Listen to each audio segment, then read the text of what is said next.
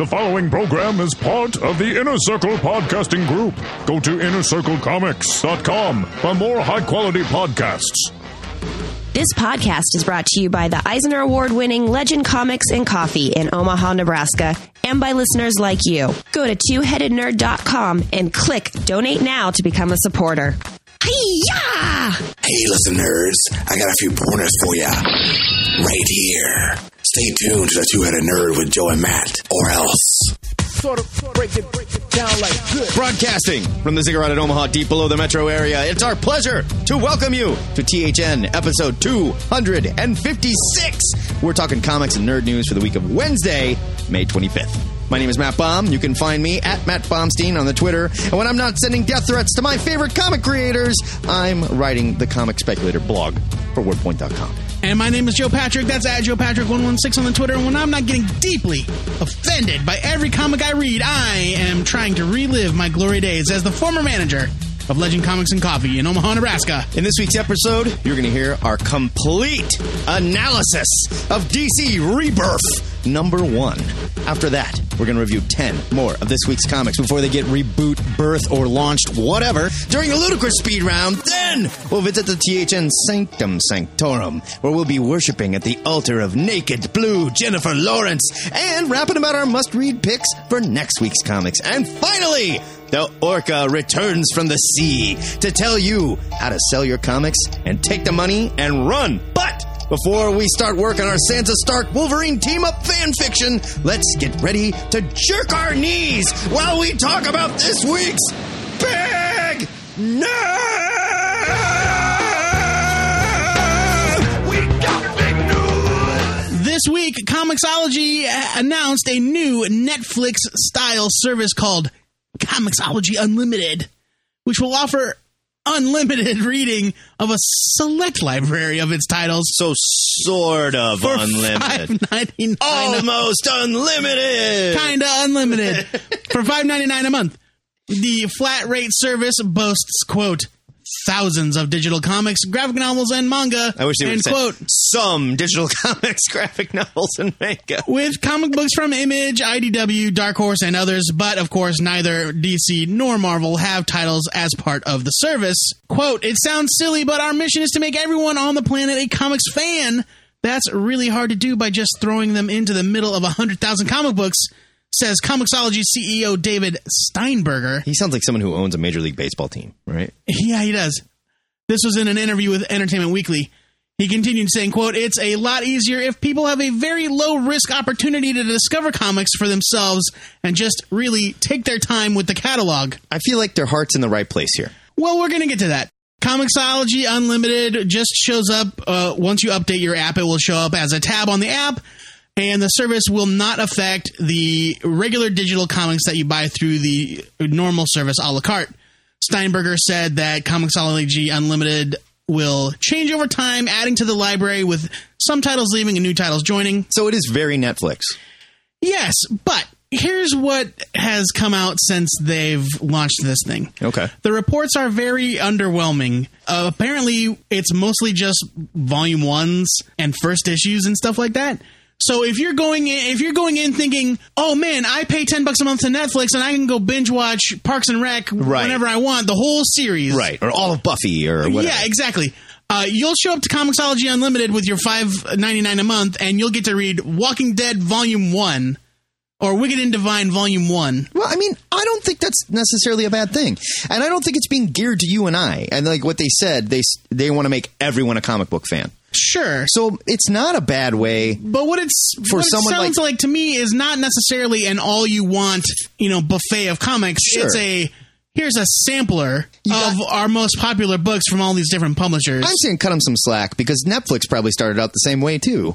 And it grew into something like we were just talking about. Well, and hopefully, if this takes off, maybe from there, then you can go and binge read all of Our Man or binge read all of Millie the Model or whatever, But here's where all that slack you just gave them gets yanked back.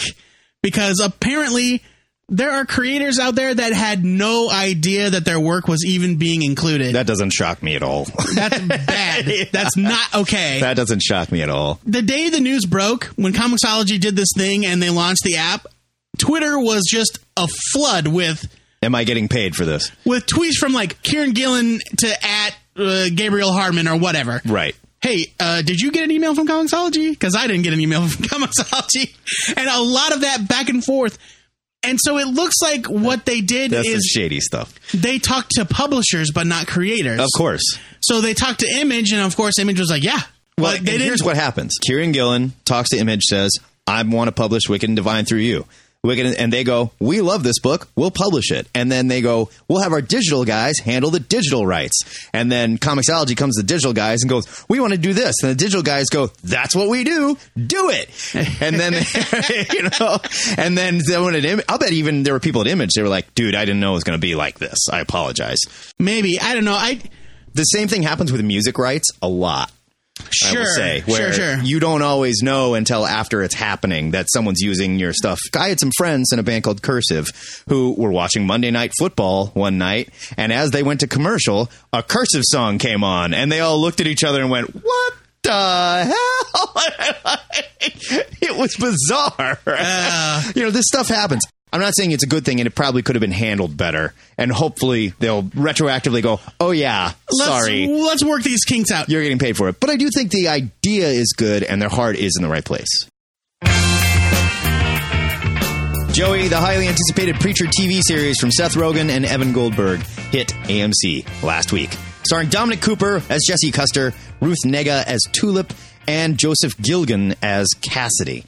Get ready for our THN spoiler-free first impressions of the first episode, loosely adapted from the Vertigo series by Garth Ennis and Steve Dillon. Very loosely adapted. Loosely being the key there.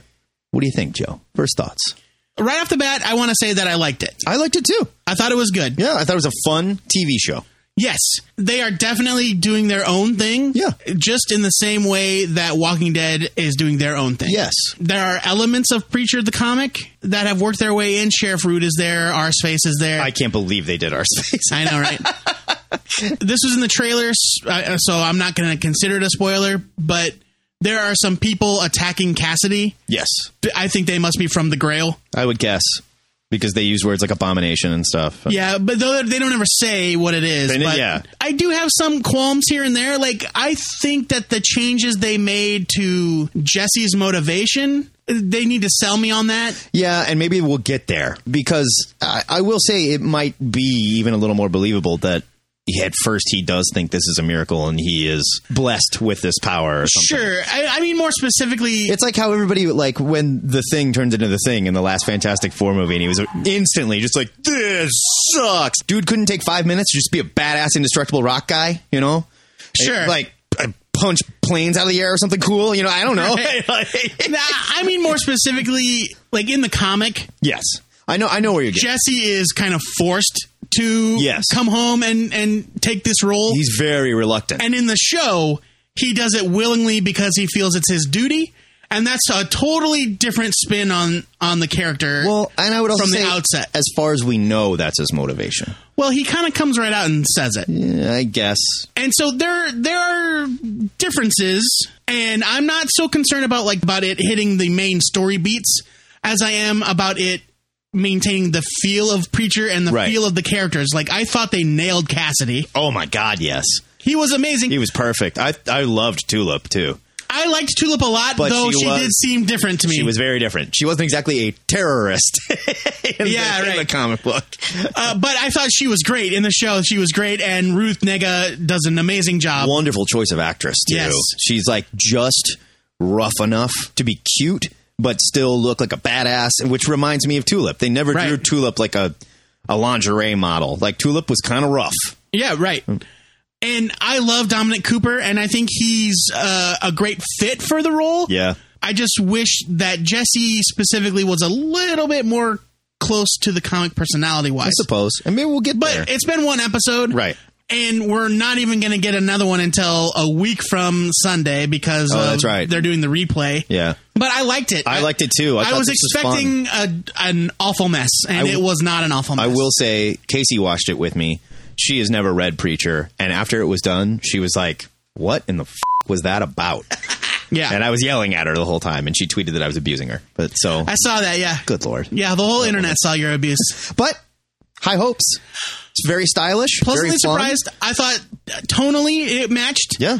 They did the whole thing with like the Willie Nelson. It was the time of the preacher. Yeah. That's like literally the first line of the first page of Preacher number 1. The feel is definitely there. The guy they got to play Hair Star, oh man, he looks great. I don't know if that was Hair Star. It's got to be. He's got the nose. He's tall. He's like... Okay. Let's make a nerd bet on this. All right, nerd bet. There's a character that they show you at the end, sinister in some way. Well, they showed him and his partner throughout the series. Yeah, okay, right. Investigating things. Matt thinks it was Hair Star, the leader of the Grail. I don't think so. I think it is the Angels. Okay, it's up in the forums. Nerd bet is on. We'll see from here. I'm excited. When the dealing's done, you got... Finally, Mark Miller is prepping a new Hit Girl series. Oh, thank God. I know. Written by another writer. Okay. This new series was originally teased in October with an unnamed, quote, superstar creative team. It's sort of like a Dancing with the Stars. Oh, yeah, right. We'll see. That team was supposed to be named back in January, but Miller now says that the artist dropped out of the project because he was sadly locked into his contract longer than he thought. This prompted Miller to make a bold offer on the Miller World forums. Quote, I'm not a fellow to beat around the bush. We're going to launch a big Hit Girl series later in the year and have a spectacular writer. But the artist we had in mind is sadly locked into his contract longer than he thought, and I want to get someone equally great. End quote. Why did they quote that same sentence twice in the same story? I don't know. Better question. Why did you write them both? I just cut and paste this man. Come on. Instead of messing around emailing people privately, I thought I'd just do a big shout out right now to the comic book community. We're looking for someone truly great for this, someone who can really handle a monthly deadline. We'll be publishing around 8 issues a year, 2 4-issue arcs. And I'd like to get them started around 4 weeks from now, as all the scripts are being readied. Payment is $10,000 an issue for black and white art and a generous royalty package for monthly books and trades. Note, this is 4 or 5 times Marvel or DC starter rates. Jesus, at least. And twice what most of their artists are getting paid. So I'm expecting someone who already has a big body of work and experience. That said, I am always excited at finding new talent. Please post any samples below, but these must be restricted to one sequential page here, or they will be deleted. Blah, blah, blah. You don't need to know that. So Mark Millar has just thrown blood in the water to see what sharks show up. Yeah, it's weird. In typical Millar fashion. Right. He's making it a 3-ring circus.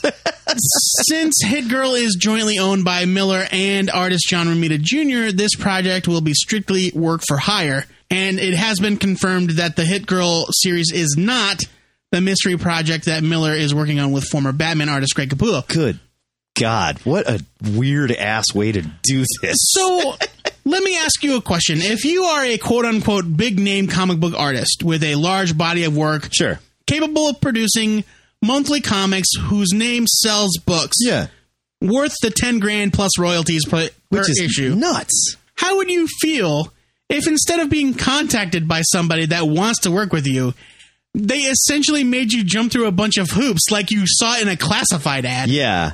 Like Arthur Adams is going to show up and be like, well, hey, can we talk? And be like, I don't know, man. You have to fight with all the other dorks first. You know, like, really?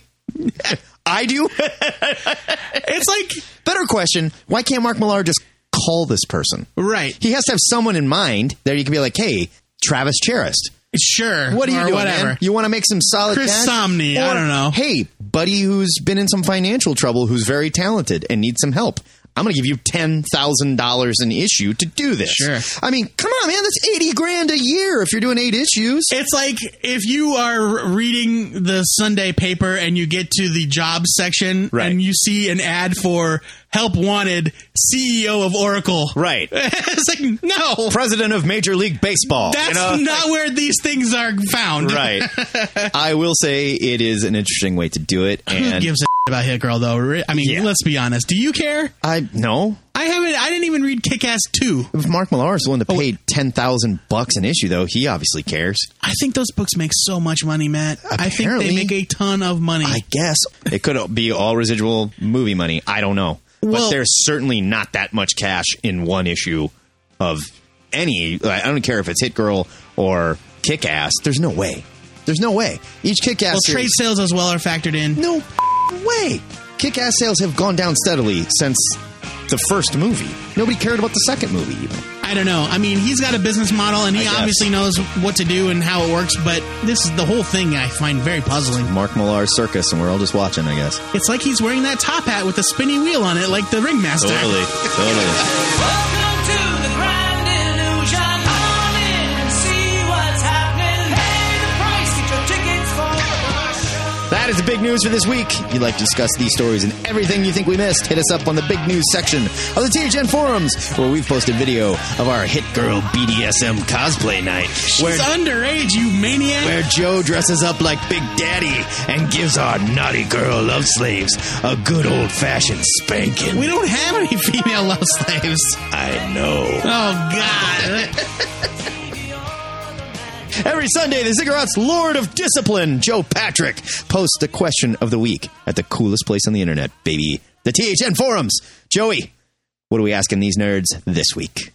This week's question comes from D. Murray, who asks, quote, if you could recommend just one definitive story, be it a single issue, a miniseries, a creator's run, or an event, for someone to read, what would it be? Now, imagine that person has a 4-hour flight. They have time to kill, and you can give them the entire thing to read in one shot. So we're not saying, hey, sit down with the entire run of Chris Claremont's X-Men. Right. We're saying this is a one story. Everything wonderful about this creator or this character or this story, in my opinion, boiled down into something that you can read in one sitting or a few sittings. Right. What would it be? Let's say 4 hours. Let's say it's like theoretically something you can read in 4 hours. I like that question. Yeah, that's fun. Makes you think. Really? I'm going to have to dig deep, man. Yeah, because I can't just say Starman. No way. You have until 5 p.m. Central Standard Time this coming Friday, June 3rd, to get us your answer. You can call the Ziggurat hotline, 402-819-4894, and leave a message. If you're not too busy jet-setting around the world reading comics, you can send us an MP3. That goes to twoheadednerd@gmail.com. Whatever you choose, keep it under 2 minutes. You will get cut off. It's 2. Not up to 3 minutes. No, 2 minutes. If you need more time than that, feel free to write your full answer in the Question of the Week section of the THN web forums, and then tune in next Thursday to hear you and your fellow listeners on the THN Answer of the Week podcast. It's our listener participation show. It's the best show on the internet. We love it. You love it. You'd love it. Tell me a story, Mr. Storyteller Man. It is review time in the Ziggurat, and this week, Joe and I are going to tag team the most important DC comic. We're going to double team the most important DC of the last 5 years. DC Rebirth #1. Now, normally, we'd steer clear of spoilers, but this one, it's just too big not to unpack. We got to do it. So let's take it panel by panel, page by page, and see if we can figure out the future of the rebirthed DCU. Now, for those keeping track, we are now officially in the afterbirth. We were pre-birth. Rebirth came out this week. I would say next Wednesday we'll be in the afterbirth. No, it's all afterbirth now. We've been rebirthed. This is DC Rebirth #1 from DC, written by Jeff Johns with art by Ethan Van Sciver, Gary Frank, and Ivan Rice. And Phil Jimenez. Oh, that's right. Phil Jimenez was in there. 80 pages for the low, low price of $2.99. Now, Joey, just as we learned in the DC Rebirth panel we covered a few months ago, the story starts here with a new yellow outlined bat symbol Batman in his cave. Wally West has been trapped in the Speed Force for at least 5 years, and it's no secret that it's Wally, so live with it. Yeah, but it takes a few pages to get there. I suppose. Before Wally even shows up, and this would be a product of what happens in the Darkseid War. Right. In the Darkseid War, Batman he gains the powers of Metron, and he sits on the chair. Right. And he asks the Mobius chair to tell him the Joker's real name. Right. And all we see at first is Batman, like, hearing the ping, ping, ping, ping, ping, ping, ping. And then it goes, Donald Trump. Oh, well, that was obvious. And what they've revealed at the end of Darkseid War, and what Batman is investigating when Wally shows up in the Batcave, there's not one Joker, there are 3 Jokers. Yeah. what the heck? And one looks like Alan Moore's Joker. One looks like the Killing Joke Joker, right? The 80s Joker. One is the Greg Capullo Joker, and one is the, like, I would say the 60s, 70s kind of Marshall Rogers-ish Joker, the Laughing Fish Joker. And this probably goes hand in hand with the fact that there's two different Supermans running around, too. Well, the two different Supermen are definitely from clearly defined separate realities. So where these three Jokers come from... We'll get to that in a minute. ...is anyone's guess. Wally appears in the Batcave, tries to get Batman to recognize him, gives him the warning about the letter, and then bounces out of there because he's not in control. Batman doesn't know who he is. Wally is searching for a tether. He's kind of lost in the Speed Force, and he's searching for somebody that remembers him to pull him back into the real world. And so we see the origin of Wally and the past history of the DC Universe that has been lost. The original Teen Titans, the Superman with the trunks, the Crisis on Infinite Earths. Right. We see all of that stuff, even the original death of Barry Allen and Wally taking up the Flash, meeting his wife, et cetera, et cetera. Mm-hmm. And so from there, we learn that while Barry's actions did trigger the Flashpoint, when the Flashpoint was undone and the New 52 was created... Someone else is behind it. An outside force manipulated events to cause it to happen. Right. Skeletor. That's my theory. It's definitely Skeletor. It's Skeletor. Could be Hordak, probably Skeletor. Okay, so from there, we flash to Old Man Johnny Thunder in an old folks' home. Yeah. And they think he's crazy. This is the first time we've seen...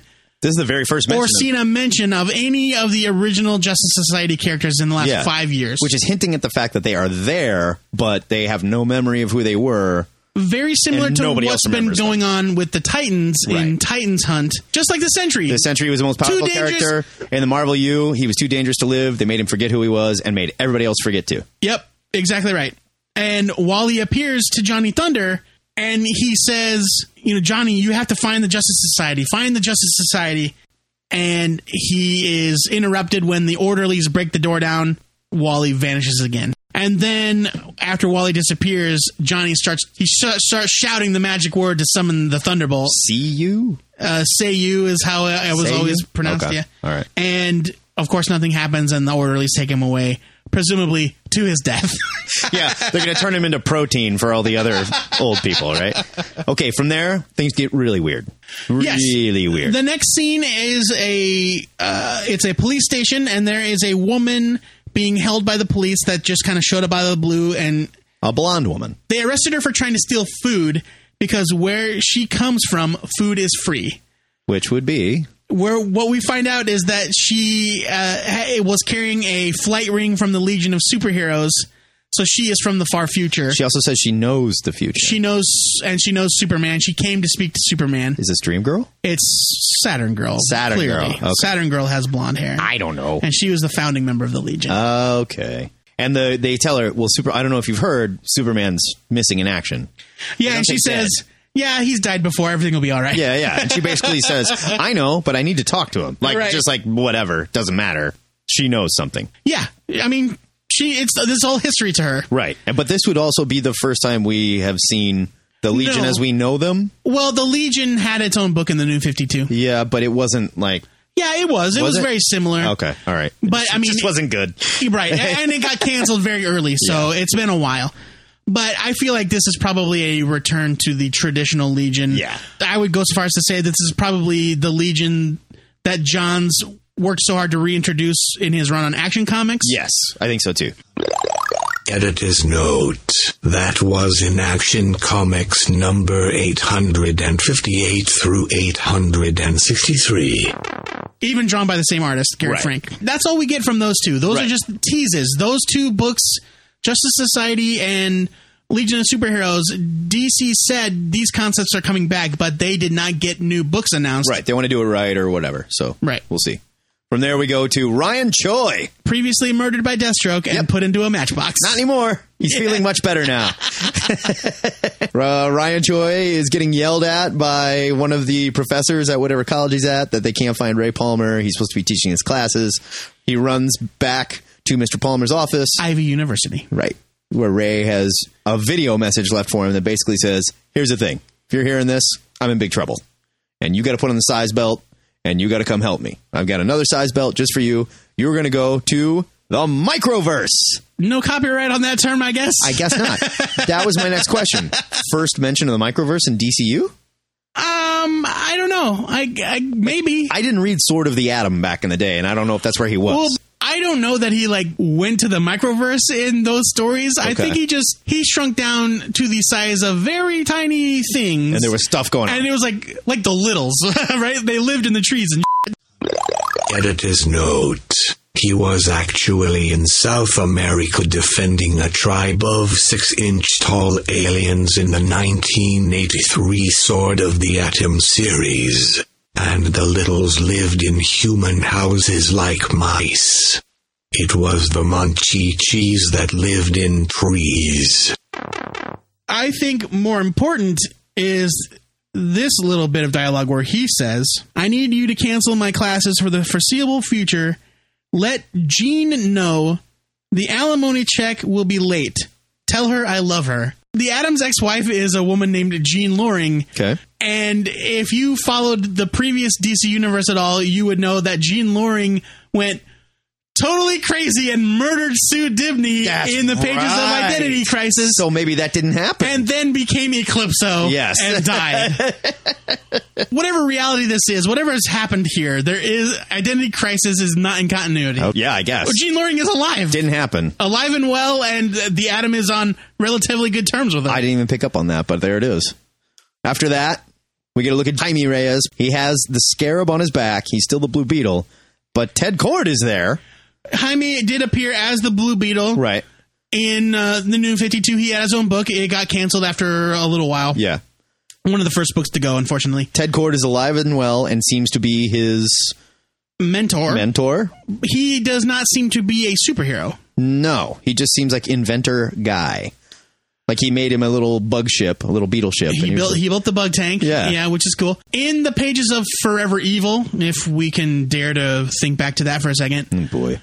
They did introduce Ted Kord into the New 52 because Lex Luthor kind of threatened his dad with a hostile takeover, and I think Ted Kord's dad dies or something. Okay. And then Ted is there. But yeah, this is more like traditional 30-something Ted Kord. Right. Looks like he could put on that costume anytime and be a superhero. Yeah. And then in fact, he's eager. He's giddy about it. And then Dr. Fate shows up. Yes. And from everything that I can piece together from solicits and from the next issues coming out of the Dr. Fate book, this is the actual original Dr. Fate, not the new Dr. Fate that's been running around in the solo title that we've had. From there we learn Aqualad is gay. Hooray. That's all I really got from that scene. Was there anything else in that? We see Aqualad sitting in his... Well, I think the takeaway is that they are bringing back that version of Aqualad who has not been in the New 52. Oh, okay. I think Jackson Hyde is his name. They just call him Jackson, but I think his name is Jackson Hyde. All right. The son of Black Manta, who was introduced in Brightest Day. Oh, okay. I remember that now. Was he the son of Black Manta? I think he was. I think that's right. Editor's note. Jackson Hyde is Black Manta's son as revealed to him by Siren in the pages of Brightest Day number 9. Next we see Pandora, who's running for her life from an unseen force, and she's shouting about skepticism and doubt and corruption and the loss of hope and blah, blah, blah, blah, blah. Quick reset. Who is Pandora? Before we go reveal what happens, who is she? Pandora first appeared in the first issues of all of the New 52 books. She was a mystery lady. Specifically, I don't remember exactly where they set her up. It may have been in some of the lead-in issues. It was towards the end of Flashpoint we started to see glimpses of her, I think. And they're like, who is the mystery lady? You know what? Doesn't matter. The editor's note would be a great place for this. Okay. Editor's note. Pandora first appeared in Flashpoint number 5. Anyway, Pandora is more or less the embodiment of the New 52. Yes. She ushered in the New 52, and here she is at the end of the New 52, where she's shouting about all this terrible stuff that's happening and what this villain has done, and then she gets exploded. By an unseen hand. Which is Jeff Johns just essentially giving a huge middle finger to the thing that, by the way, he helped create. Yes. So don't get too excited about it. He could have been bullied. We don't know. Okay? I don't know about that. From there, we go to Themyscira. Or Scria. Themyscira. Or Themyscira. The home of the Amazons. Some people call it Paradise Island. Sure. We learned some stuff that was revealed in Justice League number 50 the same week. Wonder Woman's got a twin brother. His name is Jason. Darkseid's been reborn as a baby. And the daughter of Darkseid, who was the villain of Darkseid War, is still alive. So that whole storyline is essentially a waste of time. Okay, gross. Darkseid's daughter gave birth to Darkseid? No. Okay, so who is the lady that's holding the baby? That's Darkseid's daughter, Okay. Grail. It sure looked like she just gave birth to that kid. She did not give birth to that kid. The kid was all messy and bloody and stuff. No, it was it's Superwoman's baby. What? Superwoman's baby from Forever Evil. What? From Earth 3. Oh, Yeah. It's all coming back to me now. Oh, wow. In Forever Evil, Superwoman was pregnant with a baby. We didn't know. Oh, we assumed that it was either Ultraman's baby or Owlman's baby. Okay. Because she was playing them both. But it's baby Darkseid. And that's really, it's not her. It was Darkseid's baby. Oh, my. No, it was Alexander Luthor's baby, who on Earth 3 is the only good guy. I'm dizzy.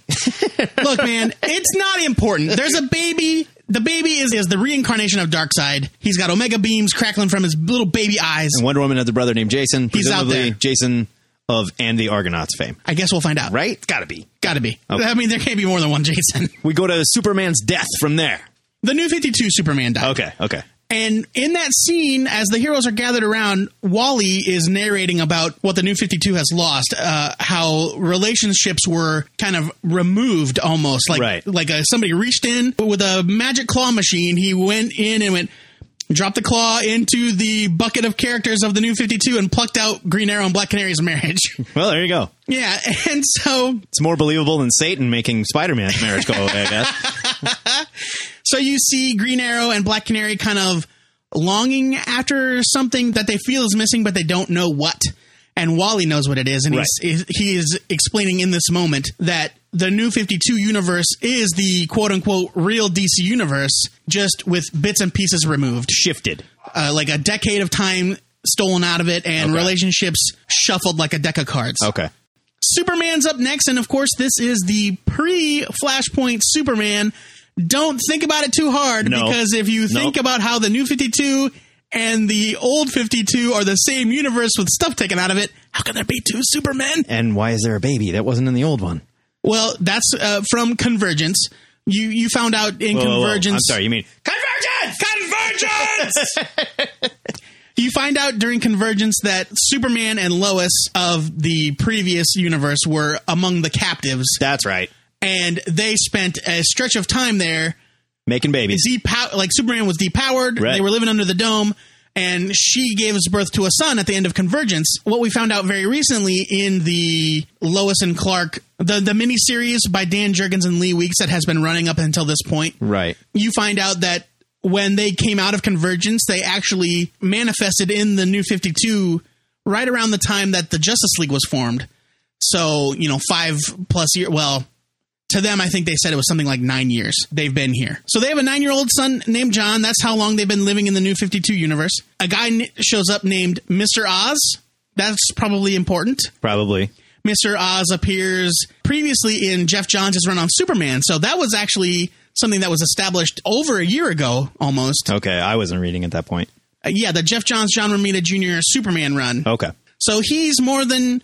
He appears and he says, "You and your family are not what you believe you are, and neither is the fallen Superman." What does it mean? I don't know, because they believe they are the Superman and Lois from pre-New 52. We'll find out. Okay. There we jump to the beach. The beach. Aquaman and Mira are there. They're having a nice date, and they reminisce about those fun days where Mira tried to kill him. It's like, hey, baby, you remember when you tried to murder me? Will you marry me? Right? Just like that's exactly how I went down with Casey. So Aquaman proposes, but that's important to note because there was that ridiculous edict that some time ago that none of the heroes could be married for reasons that are known only to Dan DiDio. Just want a bunch of hip-swinging dicks running around, I guess. So we're back to Wally now, and he finds the one person that he thinks will be his tether to this world so that he can come back to life for real, and that is his wife, Linda. And he finds her, and she doesn't know him. At all. It's a bummer. Brutal bummer. Ugh. He gets farted back into the Speed Force. Yep, he ricochets back into the Speed Force, and then we get a bunch of little quick scenes as Wally is bouncing from place to place. So we get little foreshadowing of Tom King's Batman with the new superhero characters that are about to appear. Right. I believe they are literally named Gotham and Gotham Girl. Oh, boy. We'll find out about that. I'm New York City Man! Constantine and Swamp Thing are there, making a deal about... Well, no, first, Swamp Thing wants Constantine to bring Abby back. They want, yes. And Constantine says, look, man, as long as you promise to help me with the capes, right, we'll figure something out. I don't know what that means, but... he specifically says the word against, which is, I think, important. So I think in the Constantine book, we should expect Constantine to be messing with some superheroes, which could be fun. Something. And then he sees... Cyborg and Captain Boomerang. This is Wally again. We go back to brief he's shots. Still bouncing around. He sees Cyborg and Captain Boomerang and Dick Grayson holding his Nightwing costume. And then he finds the new Wally West, the new 52 Wally West. Right. Who, in the pages of The Flash, has gained speed powers. Right. This is Black Wally West. Young Black Wally West. The new 52 Wally West. Right. We don't have to keep calling him the Black Wally West. Black Wally West. He's not just like Black Nick Fury. He's not Black Debbie from C-Lab. And Wally witnesses, redheaded Wally witnesses White the Wally. new Wally. God damn it. Yeah. What else are you going to do? How about redheaded Wally and new Wally? Black Wally and White Wally. Anyway. Okay. He witnesses the new Wally being acting out as a hero, saving a woman's life. Yes. And he realizes everything's fine. There's a Wally West in this world. And he's going to be the new Kid Flash. Yep. I can let go. It's okay. And so...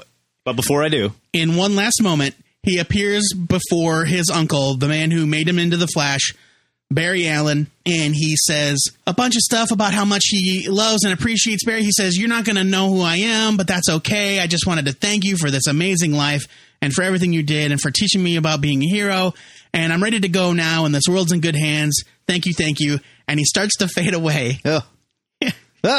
He starts to fade away into nothingness.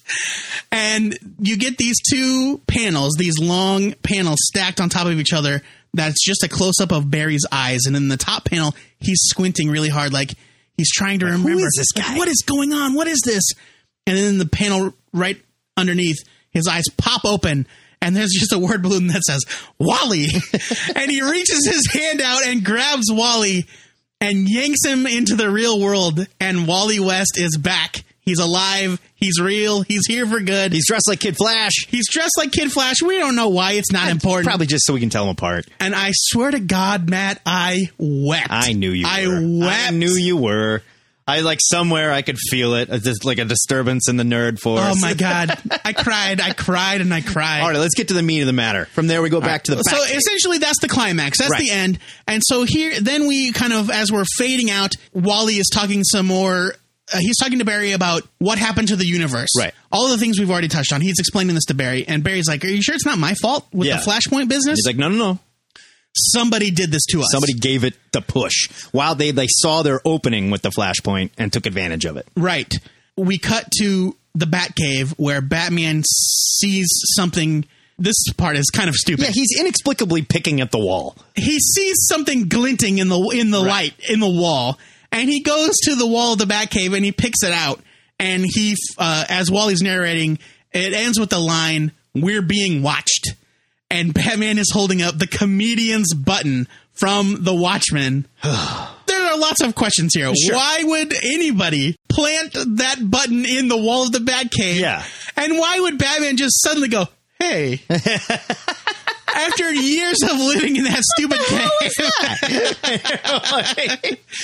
Because it's not like he was spelunking in an unknown part of the cave. He was just like sitting in his computer, sort of spinning around. Like, what the? Hey, I never. What? From there, we go to Mars, and we see a conversation that's being held by an unseen figure. But the quote is directly lifted from the end of Watchmen. Yes. Where Ozymandias is speaking to Dr. Manhattan. He doesn't call him Ozymandias, so he calls him Adrian. He calls him, but we know, I mean, these lines are from Watchmen, so we know who these people are. Okay, so is Dr. Oz Ozymandias? He's Mr. Oz, but thank you for calling him Dr. Oz. Is Mr. Oz Ozymandias?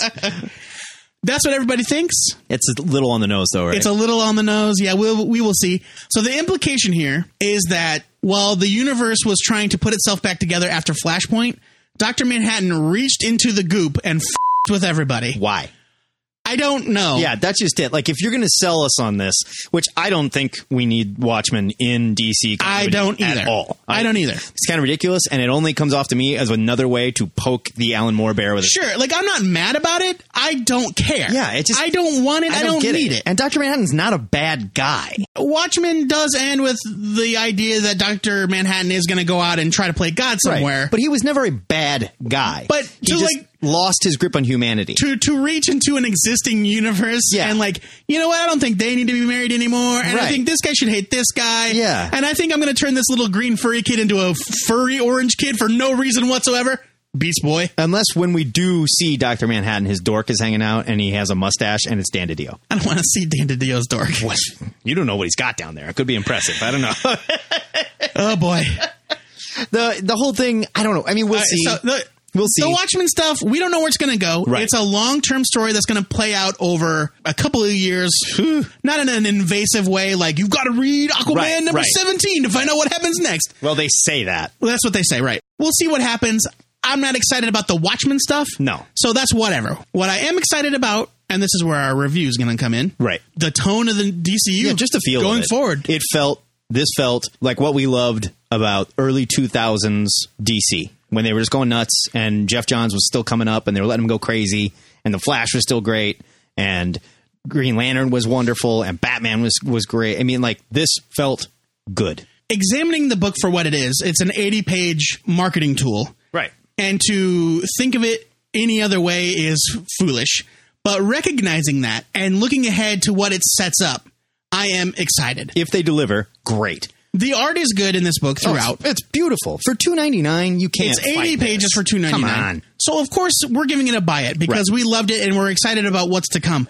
But make no mistake, this isn't a story so much as it is a tool to get you to pick up the next story. Yeah, this is the new DCU preview book or whatever. So, in that sense, it's probably not great. But for what it gave to me as long-term DC fan, I was thrilled by it. I was too. I'm giving it a huge buy it. Yeah, I was moved by it. I was thrilled by it. I'm excited by what's ahead.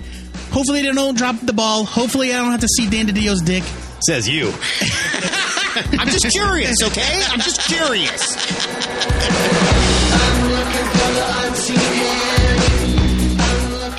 So that is a double buy it for the grueling DC Universe Rebirth #1. Now it's time for you Rebirth superheroes and villains to play critics, so head over to thnforums.boards.net and tell us what you thought of this latest Rebirth. Well, you! DC's done it again and rebooted / burnt their whole damn universe! It's been more than a lot to unpack, but rest assured, we'll probably be doing this again this time next year. So, join us now as Joe and I review 10 more of this week's comics while they still count before they get rebirth booted or whatever during the ludicrous speed round. Ludicrous speed! Go! Disney Magic Kingdom Comics #1 from IDW. Here is your chance to check out some of the amazing work that Joe and I constantly sing about without dropping $30 on a trade. This is a classic reprint of Carl Barks' Disney stories that's centered around the Disney parks and several other artists that filled his shoes after he left. This is just a taste of the magic that Barks brought to the Disney cartoon U that has been missing ever since. If you ask me, I'm giving this a buy it! Ultra Cat, #1 from Antarctic Press. Look, I'm a dog person, okay? But I can't deny that my heart melts whenever I see a cute-ass kitten. Ultra Cat is ultra cute, plus superheroes. So what's not to love? This book is presented in landscape format as single-page strips, very similar to the old Liberty Meadows or PvP comics. And they follow the adventures of Ultra Cat as he defends the city from his pug arch-nemesis, alongside his sidekick Atomic Dog. How does this pug stand up to Thug Pug? Is he like... He's not anywhere near Thug Pug standards. Okay. Atomic Dog's a well-meaning, oafish dog with no real powers. He's just very enthusiastic. Sure. Creator Jose Fonalosa's comic strips are mostly clever and really well drawn. It's very slight. It's very silly. But I had a fun time reading it, and kids are going to love it. I'm giving Ultra Cat #1, and thus Antarctic Press. I'll buy it. Look at that. Yeah, good job. Press. Yay. Captain America, Steve Rogers, #1 from Marvel. Nick Spencer writes the most offensive Captain America comic ever written, where Cap turns out to be working for Hydra for like the 4th time, you idiots. But beyond that, The plot twist that upset, I don't know, 4 or 5 people on the internet, and then other people saw that they were upset. It's so many more than 4 or 5 people. I want to get on the internet, too. You do not understand. It's out of control, this bile. It's retarded. This was just a fine Cap story. It was just fine. Yeah, I don't love the new costume, and I sure miss him throwing the shield, but it was nice to see Jack Flag back, I guess, and Free Spirit. That's kind of fun. I like the Cap support team. I don't really remember where Free Spirit came from. From the same storyline as Jack Flag. Okay. From the 90s. While I guess the story of Hydra sort of invading everyone is interesting, I'm only giving this new Cap a skim it, and if you think he's really working for Hydra, you're a f***ing idiot. Two things about this real quick. The art by Jesus Sayas is stunning. Oh, yeah. It's a beautiful book. It's beautiful. And the second thing is that Tom Brevoort actually had to come out and do an interview where he said if they only waited one more month, everything that happens at the end of this issue would be explained. Not to mention the fact that Jack Kirby drew Cap as a Nazi once, and Jack Kirby was Jewish. So do your homework before you jerk your knees, all right? Omega Man, number 12 from DC. Omega Man closes out its year-long story arc, and what an incredible run it's been. God, this was good. Writer Tom King has taken us through the horrors of war and rebellion through the eyes of Kyle Rayner, the one-time prisoner turned reluctant freedom fighter. King doesn't flinch from revealing the Omega Man for what they truly are, and for showing that sometimes during war there's only the thinnest line separating the oppressors from the oppressed. You can quote me on that. That's a good line. I wrote it. Oh, you wrote that? I wrote it. I thought you lifted it. No way. Maybe I remember it from something, but I'm pretty sure I came up with it. The art by Barnaby Bagenda is stunning, and the way he and King pace the story with their rigid grid layouts is storytelling mastery. This is a strong contender for Best Series of the Year and maybe even Best Single Issue. Omega Man number 12 is amazing. Buy it. I'm with you on both of those. Amazing Spider-Man number 1.5 from Marvel. I guess Marvel is done with the classic idea of the limited series, and it's just going with these 1.1, 1.2, I 1.3 really hate this stories. garbage. It's just dumb. Remember when we used to make fun of manga for shit like this? Anyway, Jose Molina writes the story of Spidey running with a gang of mystic Cubans called the Centaurians, which is named after a Caribbean voodoo-type religion, and they are investigating the death and rebirth of Julio Manuel Rodriguez, who has returned as something not human. Not inhuman either, but it's a whole different... Unhuman! It's a whole different enchilada there. Molina's Spidey is nowhere near as lighthearted as Dan Slott's in the pages of Amazing Spidey, and artist Simone Bianchi is now sharing art duties with Andrea Brocardo, and the two don't work well at all. They're both very talented, but the styles are just too different. I love Bianchi's work. He might be better suited for Doctor Strange. And when you inject this much Latino culture suddenly into a Spidey book, it does look like you're trying very hard. Skim it. Scooby Apocalypse, number 1 from DC. The quote-unquote highly anticipated modern reboot of Scooby-Doo has arrived, and my God, is it boring! Yeah. I anticipated having some choice adjectives to share when this hit the stands, but that was not one of them. We open on Tiny Velma, who we still don't know why she's tiny. Yeah, she might be a midget? Or very young, but Pardon they me. literally... Little person? I apologize. They do not say. They don't address it at all. No. Tiny Velma is doing something that the world is probably going to regret in Paris before the story flashes forward to Burning Man. Cool. Where disgraced TV host Daphne Blake and her cameraman Fred Jones search for a story. Turns out Burning Man is held right on top of a secret research facility preparing for, or planning, the end of the world. Of course it is. And only Velma can stop it, along with the 2 TV journalists, a hipster dog trainer, and a failed experiment. With a plot like that, you wouldn't think that I'd have to keep checking to see how many pages I had left before I could please God finally be done. But there are pages and pages of exposition stuffing in the overcomplicated plot. Seriously, you guys, Scooby-Doo is like the least complicated concept on the planet. 4 goofy friends and their dog solve mysteries. Go. There should be a van. Yes, there should definitely be a van. They need a goddamn van. Sometimes Batman is there. Sometimes Meadowlark Lemon is there. Whatever. It doesn't matter. Sandy Duncan. Yeah. Scatman Crothers does all the black people's voices. This reimagining takes the characters you know and remolds them into something almost unrecognizable. But I really love this creative team. That has nothing to do with anything. You've got your classic Justice League writers Keith Giffen and J.M. DeMatteis on the story, and my beloved Howard Porter on the art. The book looks good. I'm hoping that now that the info dump is out of the way, these creators will have some room to have a little fun in the next issue. You know what? You got to do it. I was going to be generous. You got to do it. Listen, personally speaking, I'm going to read the next one because I can do so without without penalty. Okay. But this was not a good issue. I'm giving it a leave it. I thought it sucked. I gotta give it a leave it. It was bad. And if the next one's not any better, I will drop this book like a bad habit. I got bad news for you.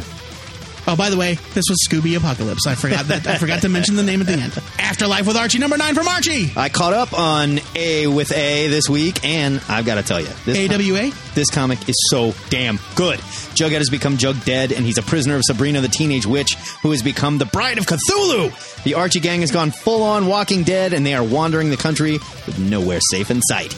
This issue focuses on Reggie, whose sociopathic tendencies have become even darker since the zombie apocalypse started. I'm just going to come out and say this, something I thought I would never say. My name is Matt Baum. I read a monthly Archie comic. Don't worry.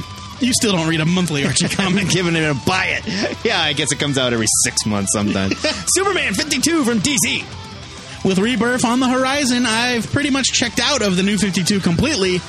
But with a new/old Superman incoming, I had to see how this version of the Man of Steel checks out. This is the final installment of an 8-part story leading up to the quote-unquote death of this Superman. And thanks to DC's marketing, we already have a very decent idea how it all shakes out. Yeah. Without having to read this issue, let alone the previous 7. What's the point? The pre-Flashpoint Superman shows up to lend a helping hand, but it's too late. Nanosuit Supes explodes in a blaze of glory, which will more than likely explain how Lois becomes Superwoman, and the Chinese Superman gets his powers. You even see energy from his body, like shooting out. Wham, Lois, wham, to China. Yeah, exactly.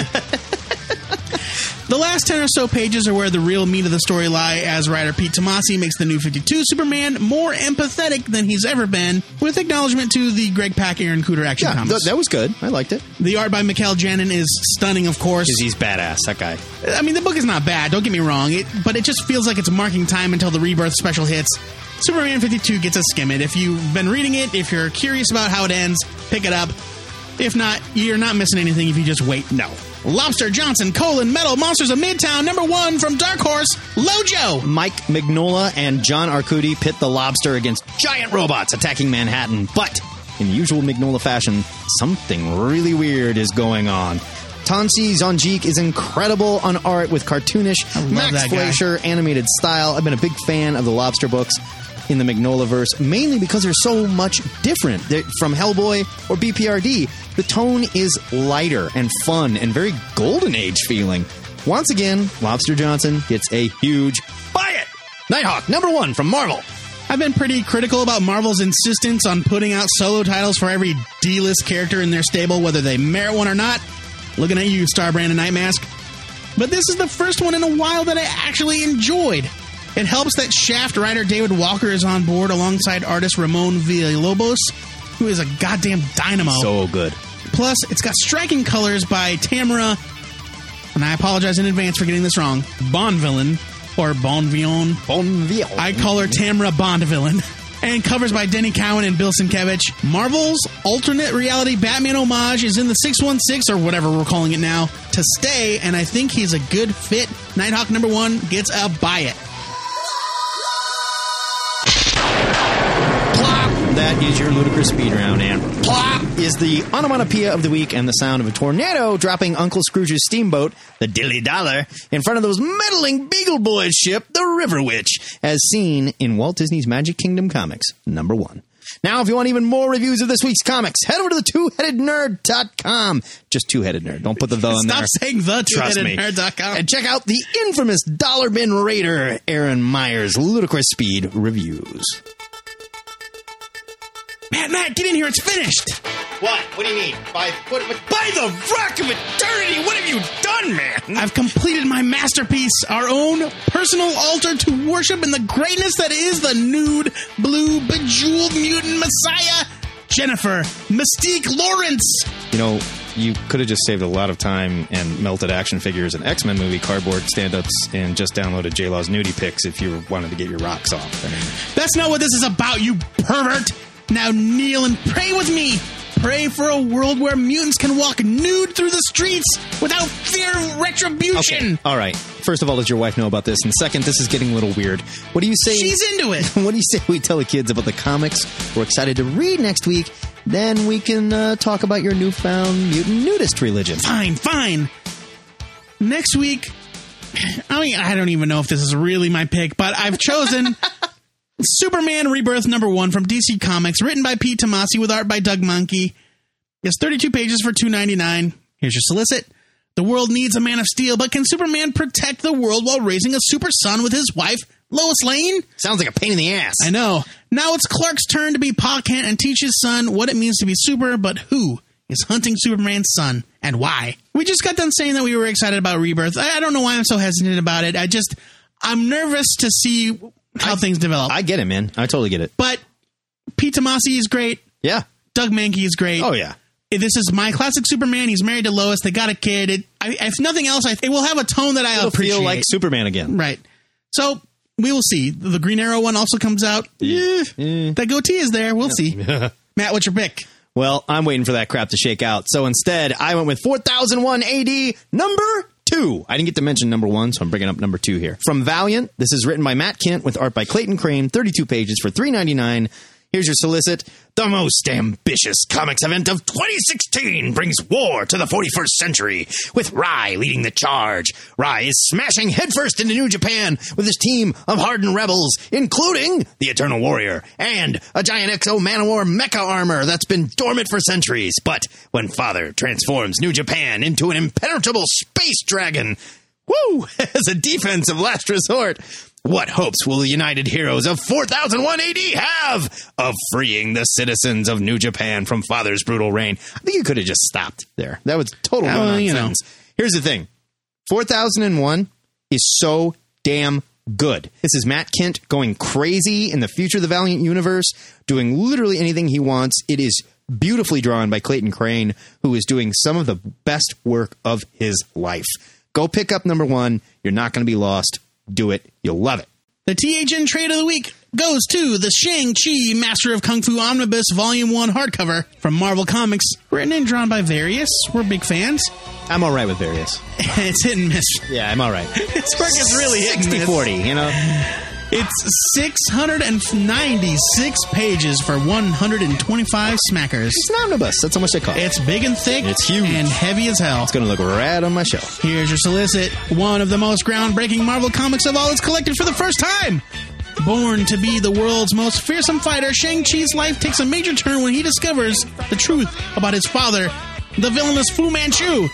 I guess we worked out all that legal stuff. I guess. So begins the epic story of the Master of Kung Fu. On a quest to end the reign of his pernicious patriarch, Shang-Chi pits his deadly hands and furious feet. There's a lot of puh. I know. Against incredible foes like Tiger Claw, Razor Fist, the mysterious Midnight, and even the macabre man thing. Macabre man thing. Yes. But will his mastery of martial arts be enough in a throwdown with the amazing Spider-Man? Spoiler alert, yes. Yeah. Look, this collects a bunch of stuff from the 70s, Marvel Edition, Master of Kung Fu, Giant Size Master of Kung Fu, Giant Size Spider-Man, and Iron Man Annual. It's a ton of crap. Right. He's probably going to be in the Iron Fist show. He is going to be in the Iron Fist show. Hey. And I think he's going to end up appearing in Daredevil Season 3. I think we're going to meet him there first or something. But I don't know. It's all rumors. Fingers we don't crossed. know. Fingers crossed. We don't know. After talking about next week's comics, I have to admit, I'm feeling better. I'm glad you said it. I'm feeling a little better. I'm feeling a little better. I'm feeling a little better. You're right, Matt. We're not mutants. No, we're not. And neither is Jennifer Lawrence. No. But we do have one thing in common. What's that? We enjoy our naked time and don't mind sending our nudie pics to our friends. Too soon. Thought we agreed that you were done with that, too. Baby steps, buddy. Baby steps. Disclaimer, what happened to Jennifer Lawrence was a gross violation and we do not condone it at the end. Now, while Matt helps me carry this hunk of molten mystique slag out to the Mole Man's Caverns, why don't you nerds head over to the THN forums and tell us what you're excited to read next week? We don't condone littering either, but those guys. While nerds like Joe and I have gone all digital to avoid a nasty divorce scenario, some of you may have more understanding life partners who put up with piles of funny books. Those of you still fighting in the paperback trenches, listen up. Because our man, the Oracle of the Frigid Northeast, the Orca, is going to tell you how to beat the speculators at their own game in a segment he likes to call Take the Money and Run. You never met a D he didn't like, if you know what I mean. Hello nerds, Orca here for another episode of Take the Money and Run, where I tell you what comic books are selling way too high for any funny book. And if you have them stashed away, you can dig them out and sell them. Well, that's what I usually do. This month's going to be a little different. See, the Orca got into selling comics because I like cash. And sometimes there are opportunities to just pay me more than my little eBay business. This month has been one of those months because it's fiddlehead season here in Maine. I don't know if fiddleheads are something they do everywhere. Nope. But here in Maine, for 2 weeks, you can go cutting fiddleheads, which are really just baby ferns that ain't bloomed yet, and you can sell them for good cash. We eat them, and if you put a little vinegar on them, they taste better than supermodels. They grow in the wild, so if you know where to find them, it's literally like picking money up off the ground. They cost nothing but your time. Bottom line is this. I'm a bit out of touch with the recent market. I have a few ideas, but really I thought I'd use this as an opportunity to elaborate on my methods, especially a crucial part of the business, my annual purge. When I say annual purge, it's not what you think. It ain't like Joseph missing most of this week's episode for his annual colonics treatment, or like what Matthew does after a big meal to maintain his girlish figure. Hey! I'm talking about how I get rid of comics en masse, boxes at a time.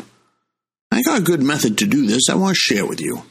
And as opposed to selling first appearances or hot covers like usual, this is turning the into your collection into cash.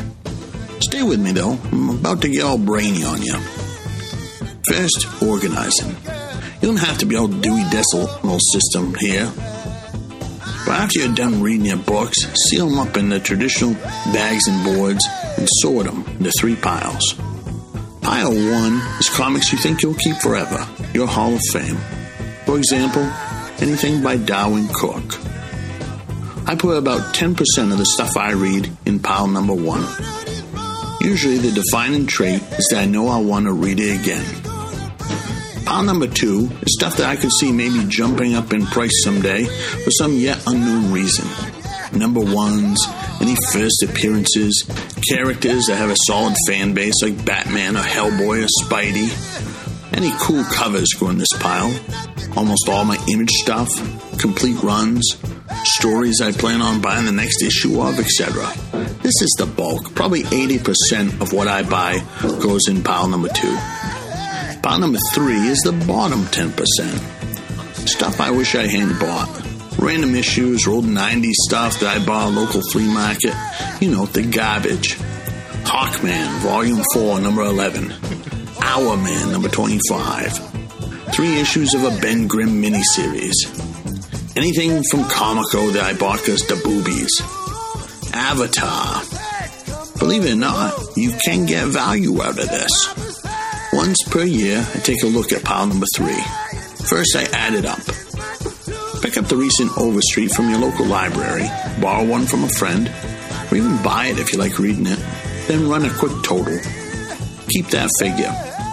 Now, pick a few comic books that have gotten hot then cooled off that you didn't have time to put on eBay. Comic book retailers are usually a few weeks behind. They know what was good, but usually feel that comics don't drop in value the way we know they do. A few Deadpool comics, maybe some Civil War, yesterday's news.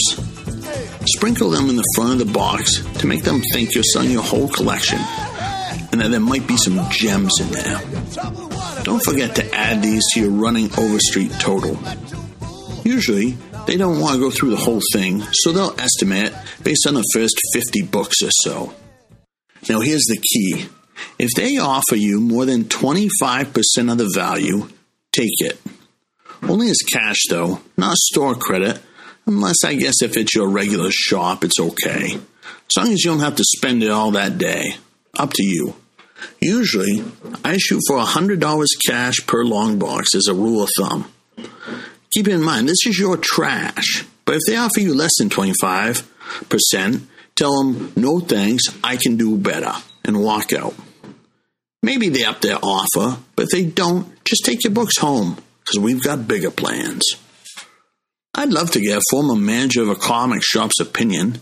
Maybe Joe is rested up enough after his butt suction to give us a shop's take on this. Look, it's very taxing. Joe?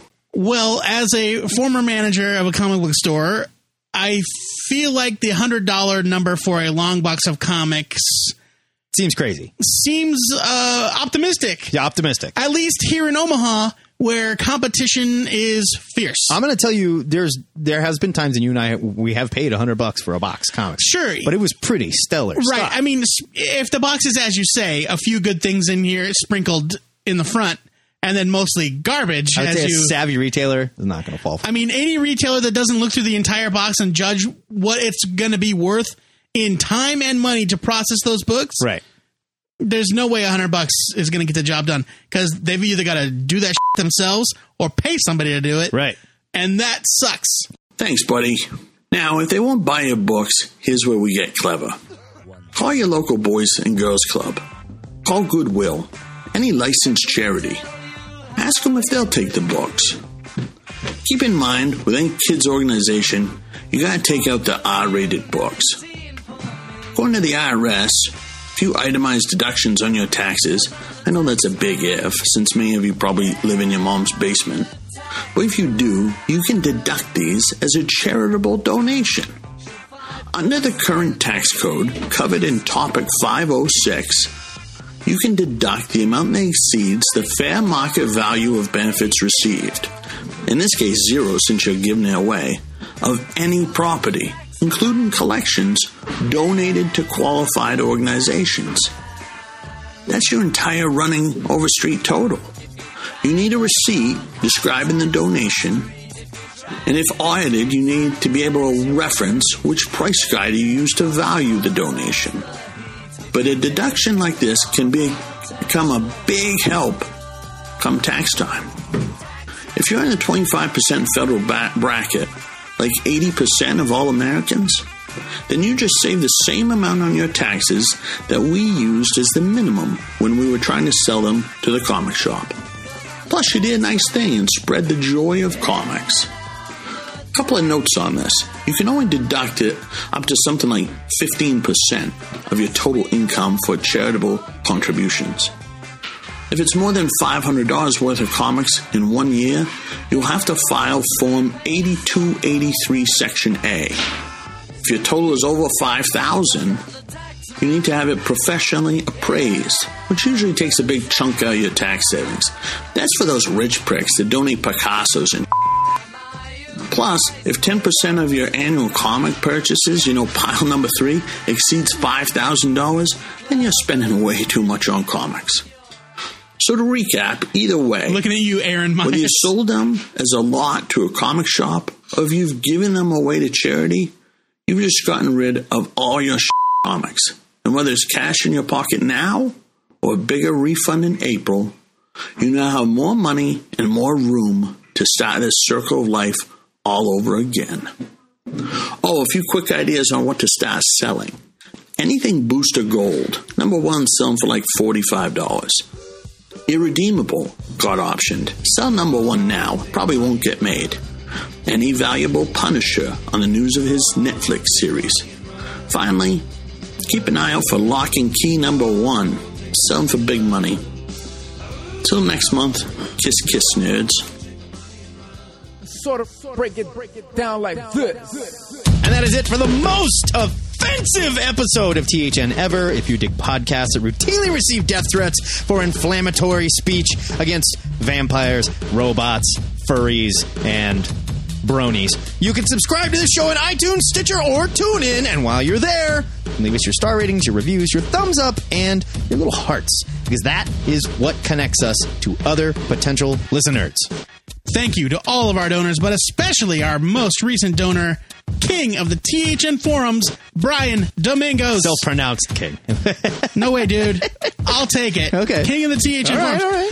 You keep the giant wooden doors to the ziggurat reinforced to keep out all of the very concerned internet citizens. I'm not reading what Matt wrote. It's inflammatory. Social justice warriors. Oh, come on. If you want to help support THN, you can do so. There's nothing wrong with social justice, right? No, real social justice. Not all right. Point, click, and I'm mad. You can do so by clicking our PayPal button at twoheadednerd.com. And with discourse like this, why wouldn't you want to? Come on. To become a sustaining member, simply check the Make This Donation Monthly box when you donate. Remember, as little as $1 a month really does help us, and if you're interested in sponsoring THN, hit us up with an email with the subject line, sponsorship. If you want to scream at us personally, head over to twoheadednerd.com. You're going to find links to all of our social info via Periscope, we're on it right now. Twitter, we're always on that crap. YouTube, where we post our movie reviews for our Nerd at the Movies segment. Facebook, which, everybody loves Facebook. Come on. Tumblr, that's where we post the outtake of the week. And, most importantly, the Ziggurat hotline. That number is 402-819-4894. Use it to answer the question of the week, but you can also use it to be part of any of our segments. Or just to say hi. Yeah, or just call and say hey. It's been a while since we got a call from Anthony from Brooklyn. I'm just saying. I miss that guy. I don't know what he's thinking about or how he's feeling or if he's mad at us. I know. If you dig the music you hear on the show, you can subscribe to our soundtrack playlist on Spotify by searching for Matt Baum's Spotify profile.